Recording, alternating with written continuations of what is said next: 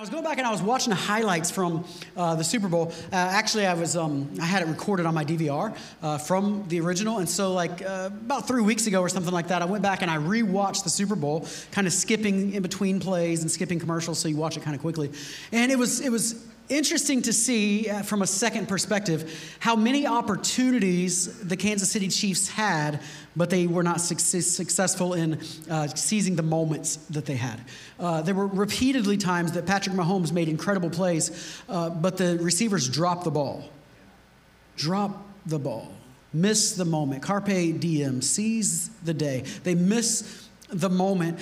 So for instance, there was one particular play. This wouldn't have changed the game because it was late in the game and they were already losing by so much. But it was literally probably what would have been called the greatest pass in Super Bowl history, except the receiver dropped it. Watch this video clip. Watch this.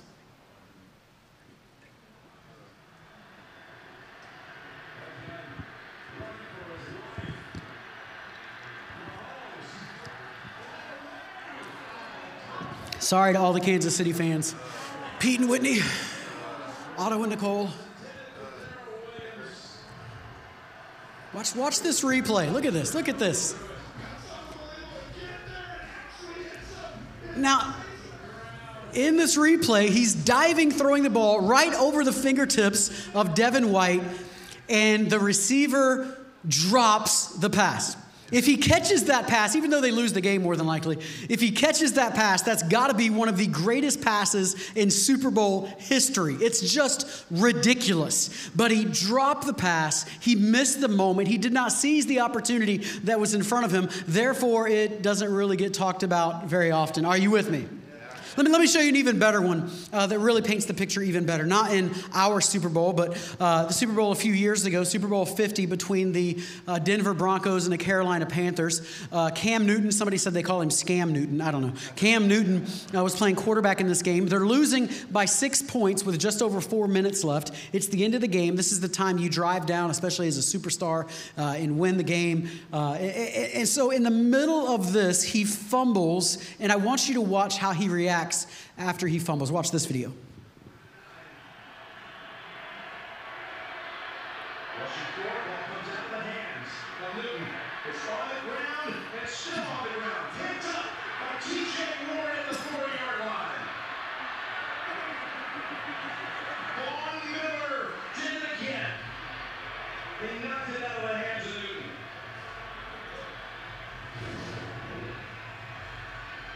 Here comes number 58. Von Miller against Mike Rivers one more time. Cam Newton didn't feel it, didn't step up. The football just taken out of his hand. All right, this is the scene right here. Watch this view. Cam Newton decides not to dive in there. Yeah, he backed away from it. He jumped away instead of jumping into the pile. Yeah. I guess he made the decision it wasn't worth going there and getting. Had a chance to recover it. Ooh. Did you hear what the announcer said? He jumped away instead of jumping into the pile, and the other announcer said he made a decision it wasn't worth it to go in there and get it. This is the Super Bowl, for crying out loud.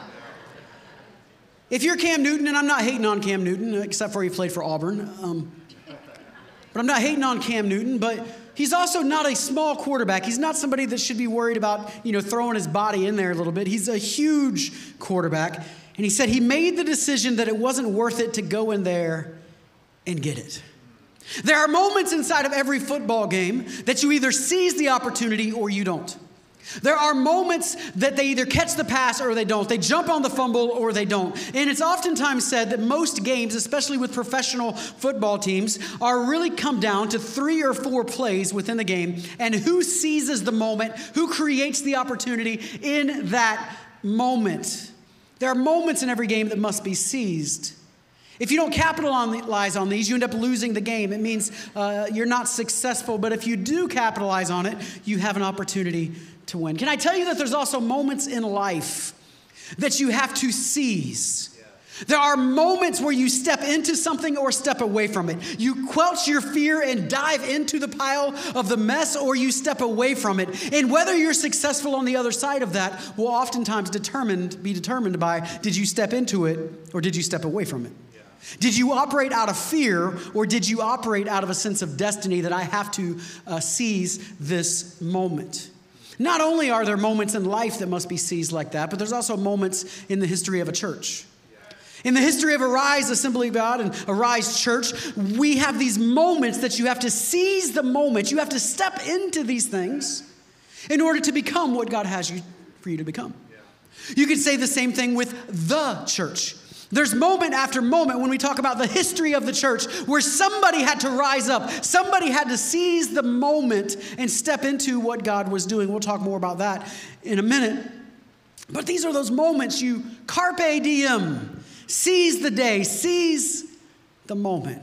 I believe that our church, and even the church, capital C, is in a moment that has to be seized right now.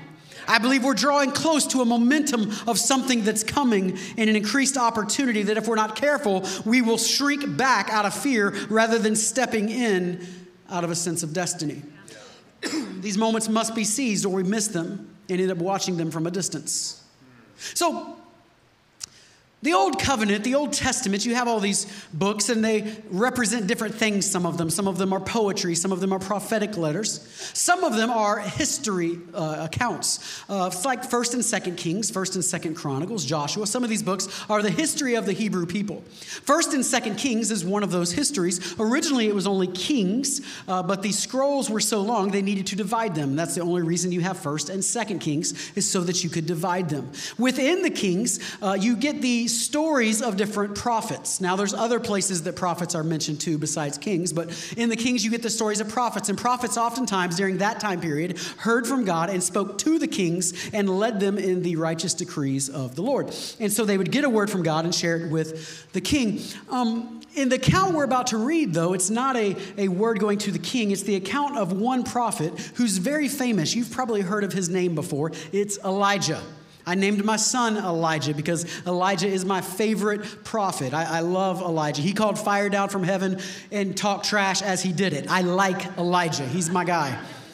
And so I want my son to be that kind of man of character and honor and power in the Holy Spirit. And so we named him Elijah. And so we're looking at this account of Elijah, and now he is, even though he's not old and gray or anything like that, he's about to be taken up into heaven, and he's going to pass the mantle of the anointing of God onto his protege, his young protege by the name of, y'all know it? Elisha. See, I don't even know why I'm preaching this. Y'all could do it yourselves. 2 Kings chapter 2, we're going to read verses 1 through 14, but we're going to stop along the journey, and I think it's verse 1 through 6 we're going to read first, if that's okay. It says, when the Lord was about to take Elijah up to heaven in a whirlwind, Elijah and Elisha were on their way to Gilgal. Elijah said to Elisha, stay here, the Lord has sent me to Bethel. But Elisha said, as surely as the Lord lives and as you live, I will not leave you. So they went down to Bethel. The company of the prophets at Bethel came to Elisha and asked, do you know that the Lord is going to take your master from you today? Yes, I know, Elisha replied, so be quiet. That's going to go somewhere. Then Elijah said to him, stay here, Elisha, the Lord has sent me to Jericho. And he replied, as surely as the Lord lives and as you live, I will not leave you. So they went down to Jericho. The company of the prophets at Jericho went up to Elisha and asked him, do you know that the Lord is going to take your master from you today? Yes, I know, he replied, so be quiet. Okay. Then Elijah said to him, stay here, the Lord has sent me to the Jordan. And he replied, as surely as the Lord lives and as you live, I will not leave you. So the two of them walked on. Let me make some points. We're going to read further in a second, but let me make some points. Number one, if you're taking notes, can you sense what the Spirit is doing? Can you sense what the Spirit is doing. There's this connection that's happening right here. There's nowhere prior to us reading that would explain this any other way. Then there seemed to be such a connection between the man of God and the Spirit of God that he would recognize what the Spirit is doing. There's nowhere that Elijah said, hey, I'm going to be taken up from you today, and that's why you need to stay near me. But you find Elisha having this sixth sense, so to speak, of recognizing that something's going on. It's his spidey senses. Come on, y'all. It's jokingly, but Huey McDonald is the greatest fisherman on the planet Earth, especially in freshwater with bass. You've never really been fishing until you've been with Huey McDonald. Pretty sure he's fished with every lake in the state of Florida. That's my father-in-law, by the way.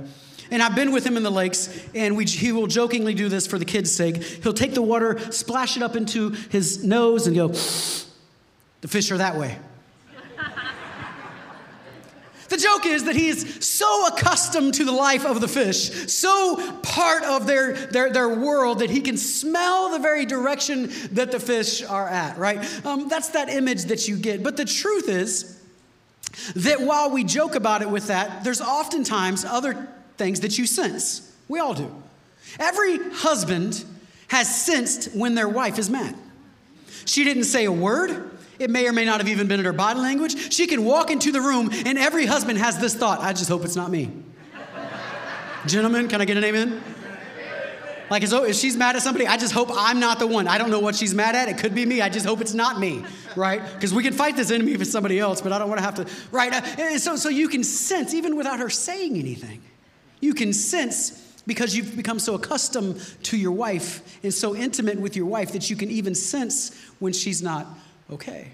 You see this like as a Floridian, and even others that come, it doesn't take long. You can sense a hurricane coming or a big storm. You can walk outside and you can feel the slight difference in the temperature, and you can smell the difference in the air, and you can sense there's a storm coming even when your eyes don't see anything yet. Are you with me? There is a sixth sense, and Elisha has been walking with Elijah now for 6 years. Walking in the power of the Holy Spirit and sensing what the Holy Spirit is doing inside of himself and inside of Elijah. They were tight. He was his armor bearer. He was right beside him in every single place. He had probably never been disobedient once until this moment. He was always there, always next to him, listening to him breathe, listening to him snore, watching him eat. He was always there and had such a relationship with the prophet Elijah that he's going, something is coming. Something is coming. Do you have such a sense with the Holy Spirit that you can recognize what's coming before you see it with your eyes? That you can sense there's something in the air. I don't know how to put my finger on it. I don't know how to explain it, but the winds are changing. There's a new season going on. Can you sense what the spirit realm is doing? Because one of the things that happens far too often in our Christian circles is that we don't sense what the Spirit's doing because we're so caught up in what the news is saying. We watch the news. We know what's happening in the world. We know the controversies. We know the places that we are disunified. We know the arguments. We know which side of the political structure that we stand on. We know all of those things, and you can see them with your eyes, and somebody's explaining them to you on the news. But you get so caught up in that you cannot sense what the Spirit is saying. In fact, sometimes we're not even all that interested in what the Spirit is saying, because I don't need to know what the Spirit says, because I know what Fox News says. And so are we at the place where we can sense from the Holy Spirit that something's going on here, something that's beyond my natural capacity, something I can't see with my own eyes? Something is going on. Can I tell you that something is going on inside the church and the body of Christ right now?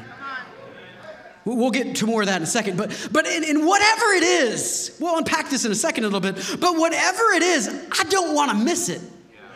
How many just look at your neighbor and say, I don't want to miss this thing? You could be Aerosmith, for a moment. I don't want to miss the thing. I don't want to miss this thing. See, Elijah kept telling him to stay. Elijah's like, Elisha, stay here. No. I'm not leaving your side. This might be the only time in Elisha's life as his servant that he was ever disobedient to the master. He's supposed to be obedient. That's his job.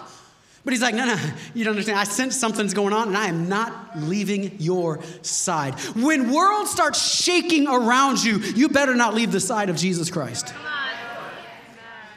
And what begins to happen is there's all these reasons that he probably should leave his side, right? Elijah told him to. His master told him to do these things. And the cities needed him that he's telling him to stay at. And the school of the prophets that were there seemed to need him, as Elisha would probably be an elder in the school of the prophets. But Elisha's saying, listen, you can't pay me enough to leave you. Something's going on. I sense this. I can't see it, but something's going on. And I'm going to be right here next to you because I refuse to miss it. I refuse to miss it. So he's tenacious with this thing. And it's funny because Elijah is trying to get him to do certain things that are good things.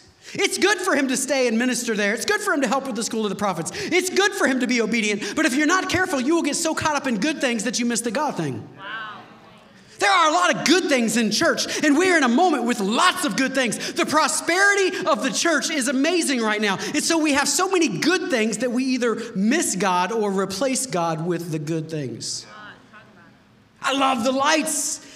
I love the haze. I love the air conditioning. I love the pews. I love the stage. Those are all good things. There's nothing wrong with those things. I love first impressions teams and I love small groups. Those are all good things. But if you're not careful, we'll get so distracted by the good things that we miss the God thing.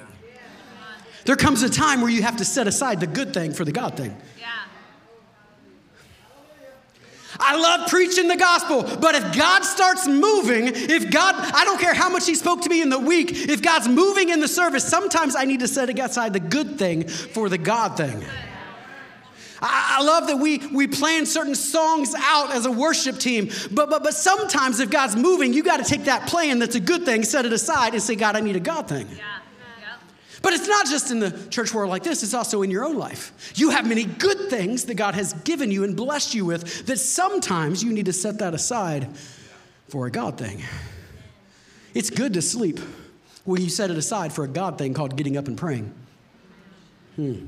So he sees these other prophets, right? The company of the prophets. It's like a school of prophetic ministry that has been around. And they go up to Elisha. He's like, I'm staying next to Elijah. And they go up to Elisha and they say, do you know? Have you heard? Do you sense what we're sensing? We're all the young prophets looking up to him. Do you sense that your master's going to be taken from you today? And I love this. Elisha's like, yep, now shut up. That's my vernacular.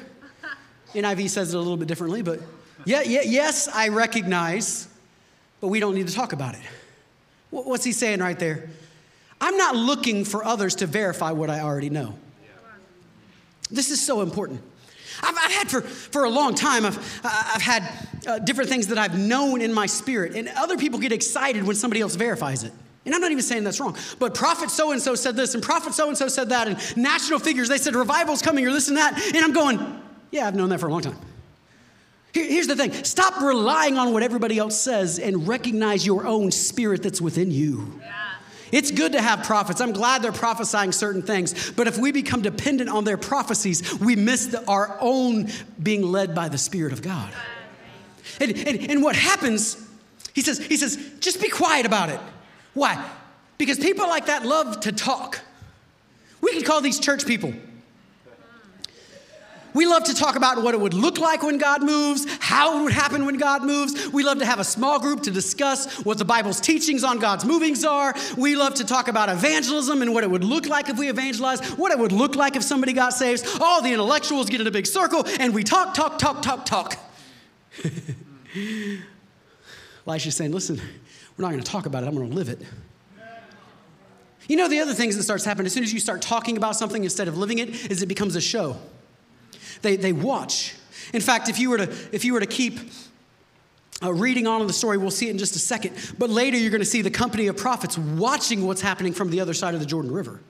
They're watching what's happening, not entering into what's happening. They watch from the other side. It's like a show. If we're not careful as church people, hear me, you'll start watching what happens on the stage instead of being a part of what happens. If we're not careful, we'll turn church into Netflix. I'll just flip through the channels and find the one that I want, that I like the best show, I like the best communicator, I like the best worship team, and it's just a show, and I sit back and I watch what's happening instead of entering into what's happening. So we're on one side of the Jordan watching Elisha go up and Elijah go up in heaven and the mantle falling and all this that'll happen in a minute. And so we're watching watching it all, but we're not a part of it all. I don't want to miss a thing, and I want to be right smack dab in the middle of what God's doing. Is anybody with me? Yeah. Look at your neighbor and say, you picked a good day to come to church. And so they're watching. They're watching. And when you watch, and when you only talk about it, and when you watch, you end up doubting. We won't even get to it in this passage. You can read it on your own time later. But later, after Elijah does go up into heaven, it's those same prophets that go, oh, well, maybe we need to go look for his body. His dead body is somewhere. They're doubting what has been done right in front of Elisha. You always doubt when you're not in the middle of it. It's easy to doubt when you're sitting back in your chair watching what's going on. Oh, look, that person fell over. That pastor pushed him over. That person pushed. And we doubt, but you don't doubt when you're right in the middle of it. When you're the one praying for somebody, you're the one being prayed for. You don't doubt when you're in the middle of the miracle, but you love to doubt when you're on the outside looking in. What am I saying? Church is not a show. And I'm looking for people in our church, in the move of God that's coming, that's not enticed by wanting to sit back and watch what's happening. They want to be a part of what's happening. Anybody want to be a part of what God is doing at Arise and in the church of the future? Oh my goodness. All right, let's keep reading. Let's read verse 7 through 10. Is that right? My goodness, I only got 1 point down. 7 through 10. 50 men from the company of the prophets went and stood at a distance, facing the place where Elijah and Elisha had stopped at the Jordan. Elijah took his cloak, rolled it up, and struck the water with it. The water divided to the right and to the left, and the two of them crossed over on dry ground. When they had crossed, Elijah said to Elisha, "Tell me what I can do before I am taken from you." "Let me inherit a double portion of your spirit," Elisha replied. "You have asked a difficult thing," Elijah said. "Yet if you see me when I am taken from you, it will be yours. Otherwise, it will not." He seems to know that there's something coming. There's something on this horizon. Can I tell you that there is a greater awakening coming? There's a greater anointing coming, and that's what Elisha is experiencing. But in the church of America today, there's a greater awakening that is coming in our midst. If you stop watching the news and start listening to the Spirit, you'll start sensing these things. And so this great awakening happened in the 1700s. It was beautiful. I mentioned it back on the July 4th message. Go back and watch that. It was an amazing, amazing thing. And then you had the second great awakening that happened in the 1800s. It was awesome. It was great. But then I believe with all my spirit that there is a third great awakening. And I'm going to call it a greater awakening. It's a greater awakening that's on the verge of becoming a thing in the United States of America. And when you sense what God is doing, you begin to recognize his Spirit in our midst in the way that he is moving. Some people say, how could you say that? Look at America, it's everything is dysfunctional right now, and we're all frustrated with each other, and this and that's going on, and there's no unity, and COVID's happening, and so church attendance is not even what it used to be, and how can you say that? I can only tell you from nature, it's always darkest just before dawn. And if you will stop focusing on what is happening with your eyes and feel with your spirit, hear with your spirit, man, you will find that there is a Lion of the tribe of Judah that is warming up his vocal cords. You will find that God is not done with you yet. He is not given up. And there is a remnant of believers who are calling out to God that he is replying to. And there is something that's coming, baby. There is something coming. It's a greater awakening. And I love it because we get to this place and Elijah looks at him and says, "What do you want from me?" In other words, you won't leave me. I keep telling you to stay. Like, stay here, stay here, stay here. You won't leave me. You're stuck to my side. So what do you want? And I love his response because immediately he doesn't have to think about it, doesn't have to pray about it, doesn't have to go to counseling, doesn't have to sit down and make a marker board of good and bad. Immediately he says, "I want a greater anointing. I want a double portion anointing." That's what's reserved for the firstborn. I want to be like your firstborn. He even calls him father later. He sees himself as a son of Elijah, even though they're not naturally, biologically father and son. He sees himself that way, and he says, "That's what I want." Can I tell you that the prosperity of America has got us confused on what we should be wanting in the church? Yeah. Oh, I want a church with good youth ministry. That's a good thing. It's not a God thing necessarily. I want a church with good preaching. I want a church with good worship team. And the prosperity has made us lose sight of what actually matters. Where's the God things in the midst of the good thing? Where are the people that God just say, I just want more of Jesus. I just want more of his presence. I just want to be in a place that he shows up and I walk out differently. I just want to be in a place that I walk in empty and I leave full. Where is Jesus in this? And revival's coming to those kind of people that don't get so distracted by the stuff of church that might be good, but they're so caught up in the presence of God. Revival is coming to those kind of people. People that say, I need Jesus more than I need anything. And how you steward your life today will determine if you're ready for this greater anointing tomorrow. Because a lot of people say, oh, I want it, but we're not stewarding our life today to receive it. I can want everything all I want, but until I'm stewarding my life in such a way that I'm praying more, I'm seeking his face more, I'm igniting my own inner hunger for him, you're not going to receive it. You live today so you can receive tomorrow. It's called faithfulness.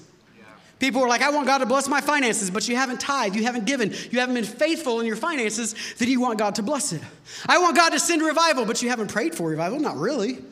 I want God to do miracles in my life, but I'm not praying for miracles in my life. I want God to do miracles through my hands, but every time God sends somebody that needs a miracle, you refuse to pray for them. You become Cam Newton who's backing up instead of diving in.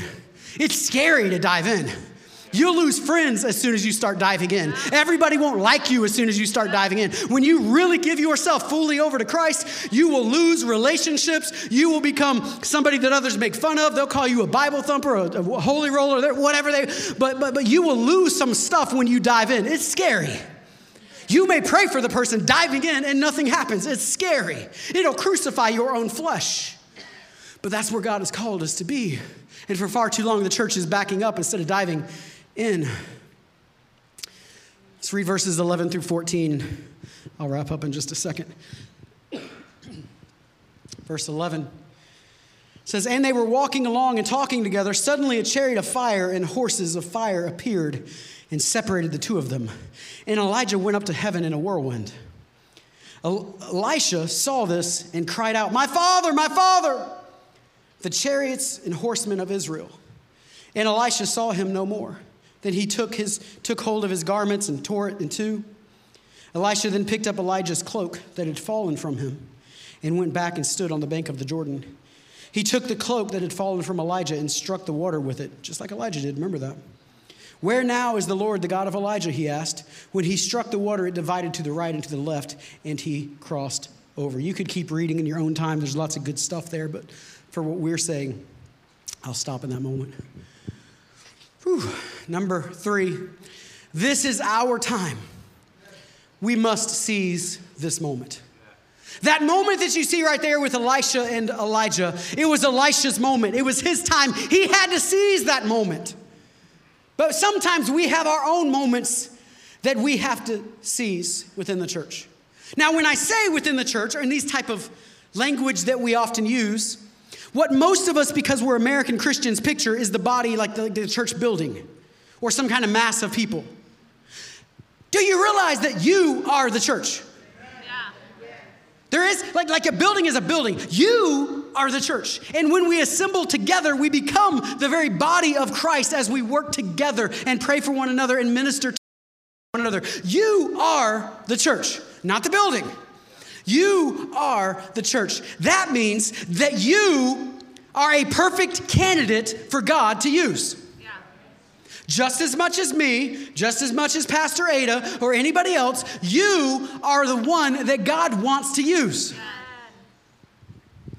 Amen. This is the problem. We don't get this. I told our staff this week, I was pondering this during worship last week, and this week we had a staff service, and I was sharing this with our staff. I said, I feel like one of the problems in our church, and in every church, is somehow along the line we got the idea that Pastor Jason was the worship leader. Or this morning, Erica. I said, what do you mean? Of course they are. No. You're the worship leader. Yeah. They're just the ones on the stage that choose the songs and sing them publicly. But you are just as much a worship leader as Pastor Jason or Erica or anybody else that leads worship on our stage is. Yeah. You. But until we own that responsibility, we will become part of the show that watches what happens on the stage, applauds a little bit, feels good a little bit. What if you're supposed to worship for your family? What if you're supposed to worship for your row? What if you're supposed to be the one who is leading worship in your own spirit and your own heart, and you are just as much a worship leader as anybody on the stage? If you change your mindset with that, it could change everything. But you could do that over and over and over and over with all kinds of things. What if Pratyas is not a church evangelist? What if you're supposed to be the church evangelist? What if you're supposed to be the church preacher, not me? What if I just do it on the stage, but you get to do it everywhere you go in the community during the week? If we actually understand that God has anointed you in all your imperfections and all your lack of education and all the excuses that we can make, when you really understand that God has anointed you, that is a powerful place to be, because the disciples were untrained, ordinary men. Come on. Abraham was too old. Timothy was too young. Moses stuttered. Rahab was a prostitute, for crying out loud. Gideon was a coward. Mary was a virgin. Elijah was suicidal. John the Baptist ate bugs. And Leah was ugly. There is an anointing for you to do the very things God is calling you to do. What we have to do is steward the responsibility of our anointing and stop passing it off to somebody on the stage. It's not a show. It's our lifestyle. It's who we are. And if you want to be part of this revival, it's not going to happen because you come and sit in a chair. It's going to happen because you choose to step in, because you lunge into the pile, not step backwards. This is our time, both in this church and in the body of Christ, and especially in this area. This is our time. 2 words that'll keep you from what God wants to do. 2 words. Yesterday. The older you are, the more you get caught up in yesterday, because you got lots of good experiences from yesterday. Yesterday, God was moving. You give me that old time religion. If y'all would just sing a hymn every once in a while, God would move, I'm telling you. If give me some sawdust on the floor, tent revivals. Oh, I love how you're preaching today, not just talking, you're spitting. That's revival. Right? What happened to Sunday through Thursday night revivals or Sunday through Sunday revivals? And it's all about the past. It's all about yesterday. Remember what God did yesterday. It was so good back in the day. And it was so, give me that old time religion back. And we get trapped in that. Or if you're younger, or either way, but more commonly, you get trapped in tomorrow. Oh, God's going to use me when I graduate. God's going to use me whenever I get married. God's going to use me whenever I get fiscally responsible and I have money. God's going to use me whenever I move out. God's going to use me whenever I graduate from college. God's going to use me whenever this or that. And we start making all these excuses. When my kids finally grow up and I can have my own freedom, God will use me then. And so we get caught up in yesterday or tomorrow. We go back and forth and we're singing, some glad morning when this life is o'er, I'll fly. And we're so future focused, I'll fly away. Or give me that old time religion. What about the God of today? Yeah. What about the God of now? What about the God who said, I am who I am? Yeah. When Moses stood before God at the fiery furnace, or fiery bush, when Moses stood before God and he said, tell me your name. Tell me who's sending me to Pharaoh. God said, I am. Not I was, not I'm going to be, I am. That's a very powerful thing for you, because it's one thing to celebrate what God did do. It's one thing to talk about what God is going to do. But do you realize that God is with you right now in your present moment? That's important because you need God now. I'm thankful for God yesterday. I'm thankful for what he's done. I am also thankful for what I believe he will do. But I also need God like today. Like today, I want to strangle that dude that cut me off. I need God today. Like today, I have a board meeting that I don't know that I can handle. I need God today. You need God in the middle of the fiery furnace, who is a now God, who's in the middle of the lion's den, who is a now God, not just a future God. And if God's going to be that for you, then you have to start recognizing this is our time now to be what God has called us to be. See, if you don't, you'll end up living in this, you ever know those fitting two people? I'm fitting to do this. I'm fitting to do that. I'm fitting to do this. I'm fitting to do that. They never do anything. And the fitting to people always turn into the idas. Like I married an Ada, but they turn into the idas. Oh, I'd have made state if I didn't blow out my knee. I'd have been in the NFL right now if I didn't do this. And they turn into idas. Idas. Living in the past or still hoping for the future, but never experiencing God in the present. We are in a present moment. Carpe diem. Seize the day. Seize this present moment that God has put us in. If we don't, we find ourselves in trouble. I've said this for years. I'm not the original one to say it. I don't know who is. But I believe this with all my heart. Cemeteries are probably the richest place on the planet Earth. Not because they are full of gold and jewelry of those who have passed along, but because they died with dreams that were unfulfilled. They died with degrees that were never earned, with technology that was inspired inside of them that they never stepped out and did anything with, books they never wrote, that they died with the book still in their spirit and never wrote it before they passed away. Cemeteries are the richest place on the earth because so many of us back up instead of diving in. Oh, it's one day I'm going to do this. When I retire, I'm going to do this. When I feel better, I'm going to do this. And we end up taking the anointing to our grave. You want to know one of the saddest scriptures in the Bible? I didn't say this first service. One of the saddest scriptures in the Bible. Way later, Elisha dies. They throw his body in the ground. Some raiders come by, and they go to throw another dead body in the grave of Elisha. And so they have this dead body. They throw him in the grave of Elisha. When the dead body touches Elisha's body, the body comes back to life. People are like, whoa, that's awesome. No, it's horrible. That means Elisha died with his anointing. Elijah passed it off. Elisha died with it. It doesn't do any good in a cemetery. I don't want to die with the dreams and with the ideas of what God has put in my spirit. I don't want to miss the very thing that God's doing in this now moment. There has to be a place where this becomes that, or that becomes this.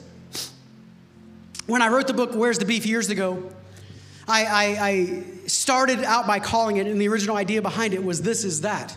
Kept the same idea as it went on, but the title changed. Because there has to be a moment where this that we're experiencing today was that which was prophesied yesterday. I grew up in church prophecy. How many of you grew up in Pentecostal churches? Man, if you grew up in Pentecostal churches, you saw some crazy stuff and heard some crazy stuff. Man, God bless all of us. We survived.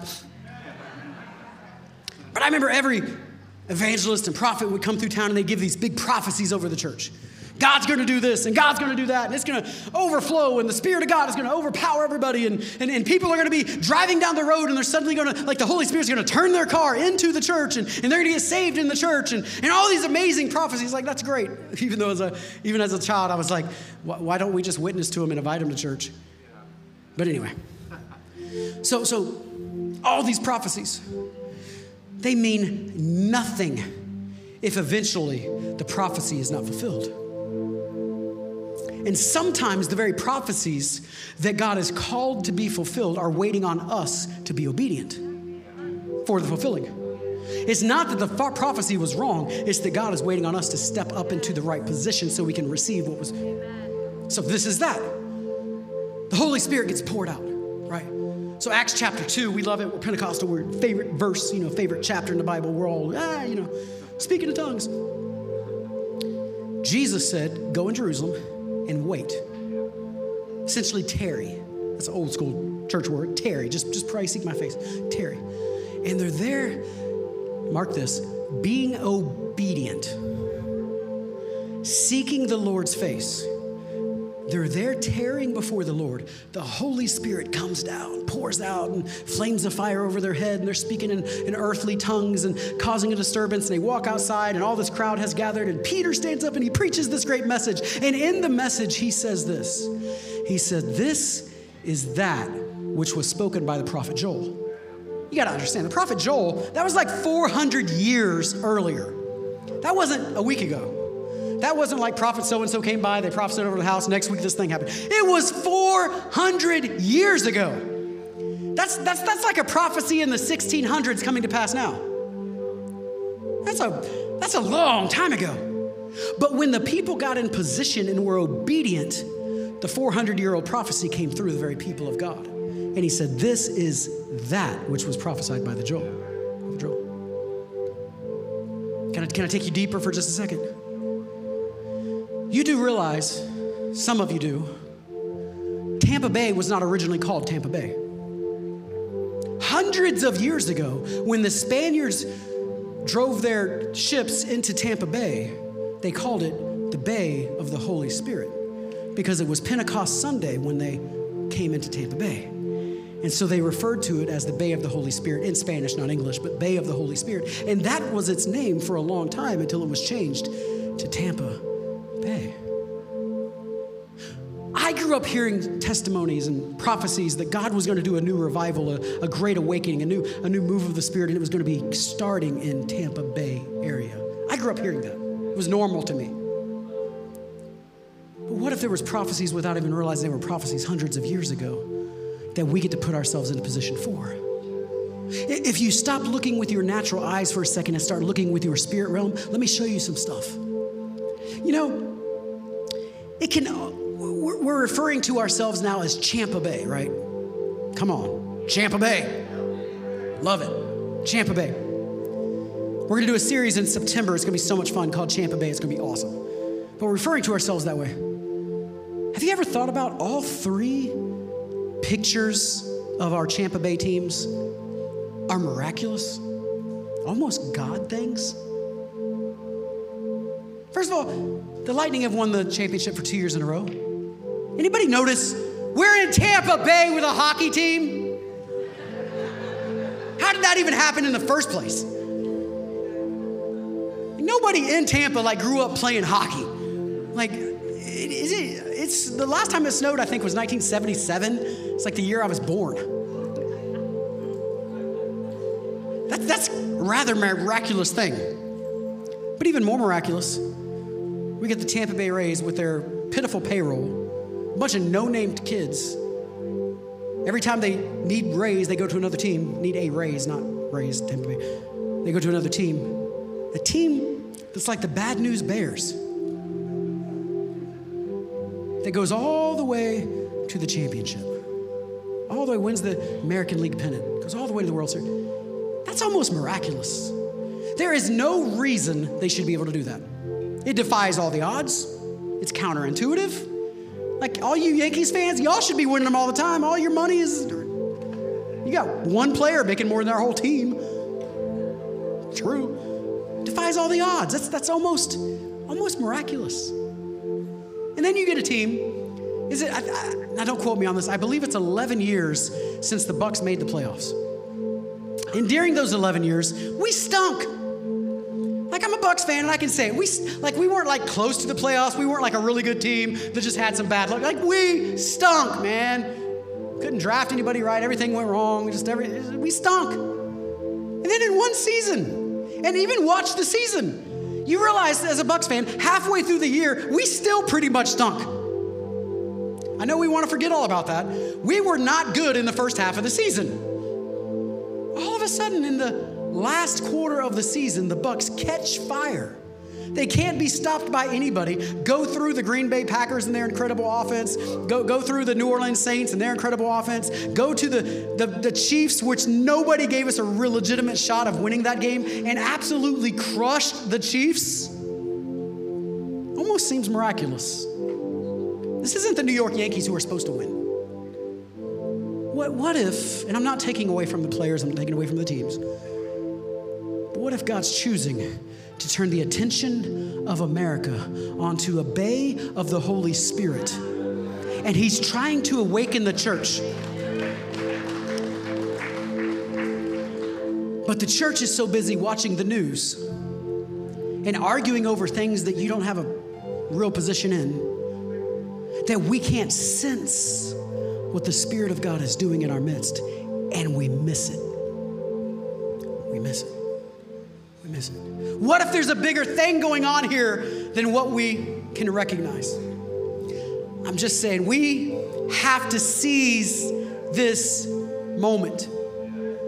You have to have the action to go along with it. So this is Elisha's moment, right? This radical thing happens. All of a sudden, a chariot of fire swarms and comes right in between the two. And in a whirlwind, whether it's the fire or not, the whirlwind takes Elijah up into heaven. And Elisha's watching all this happen. And as he watches it, he looks up and the mantle that represents the Holy Spirit begins to fall down.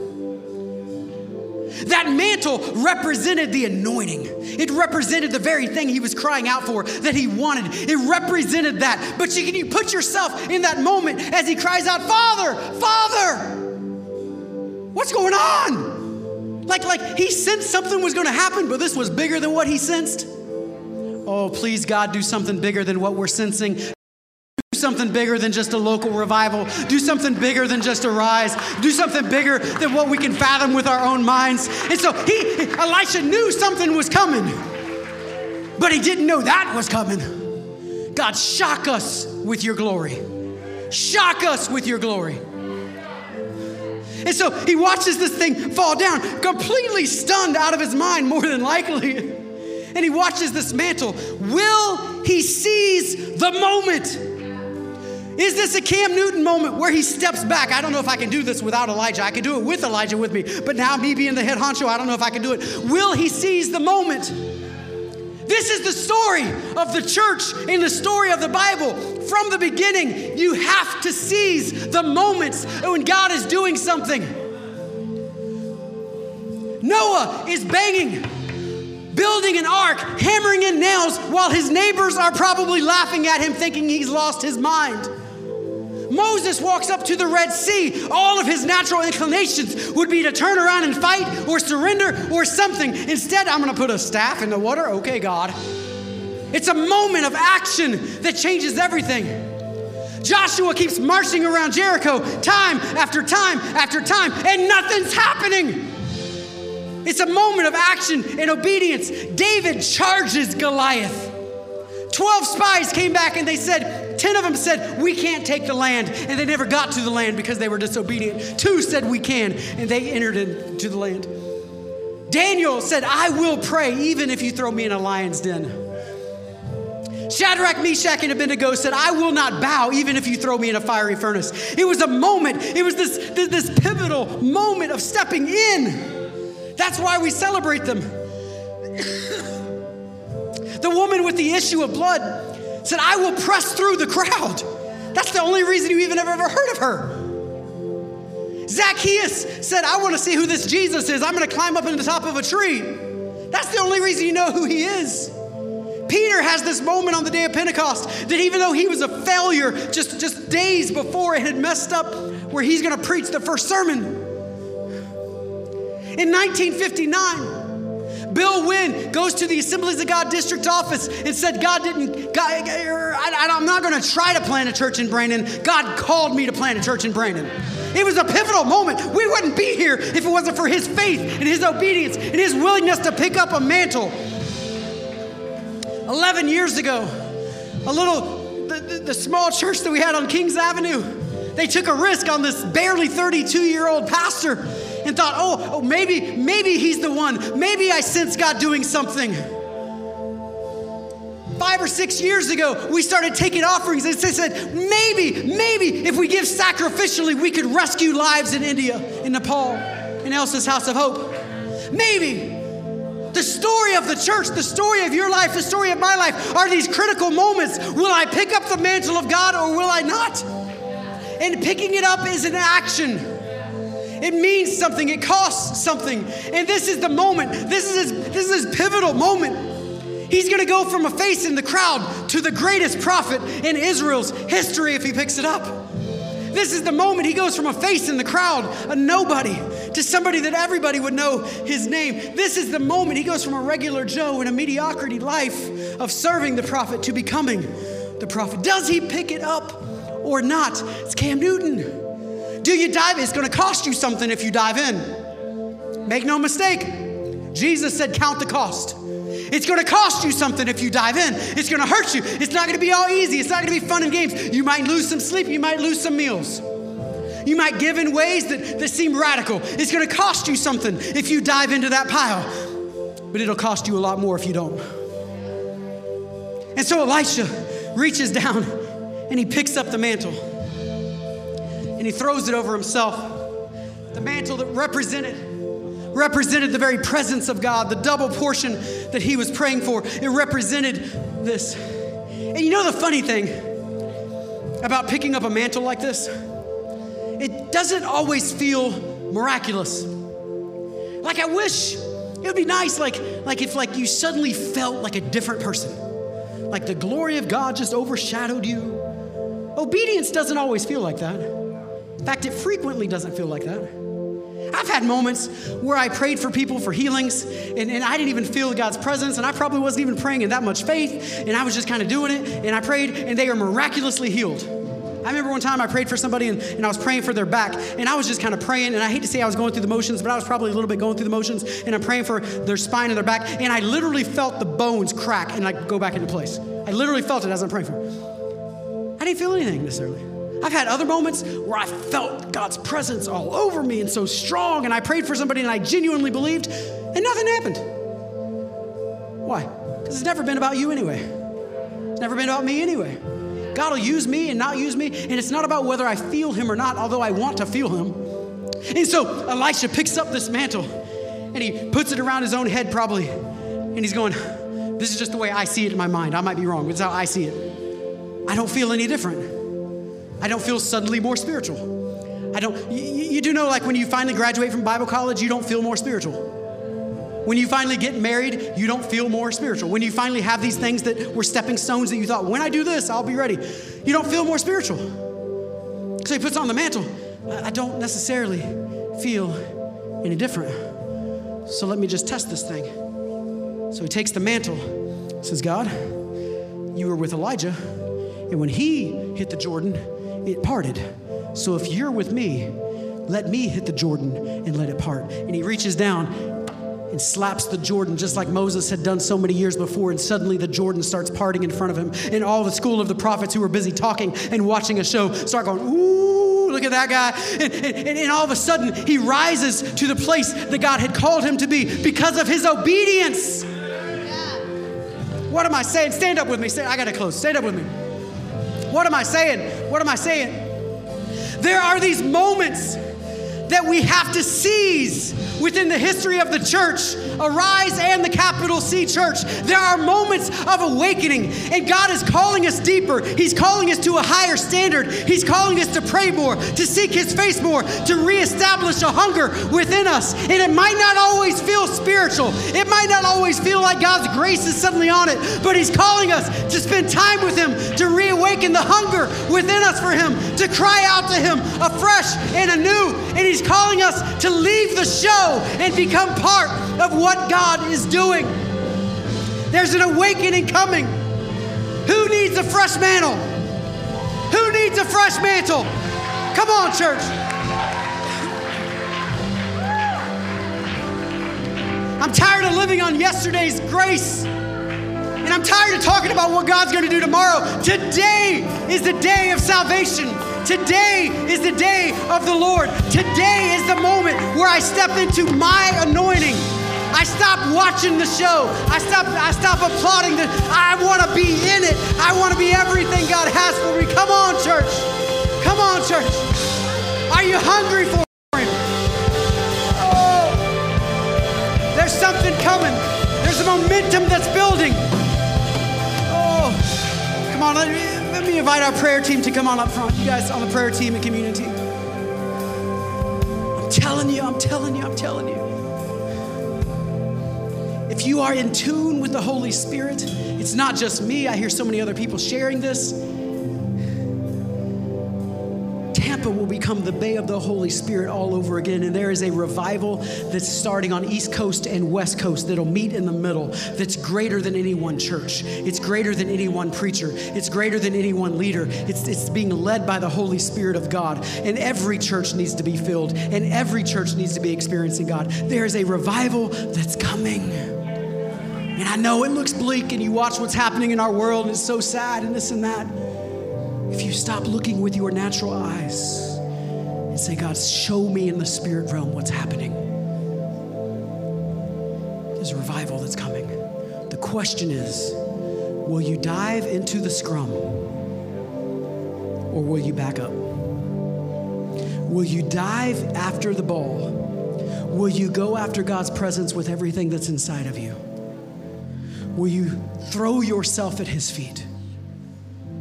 Or will you do what Cam Newton did in that moment and back up, hesitate, say it's not worth it? What will you do? Elisha picked up the mantle.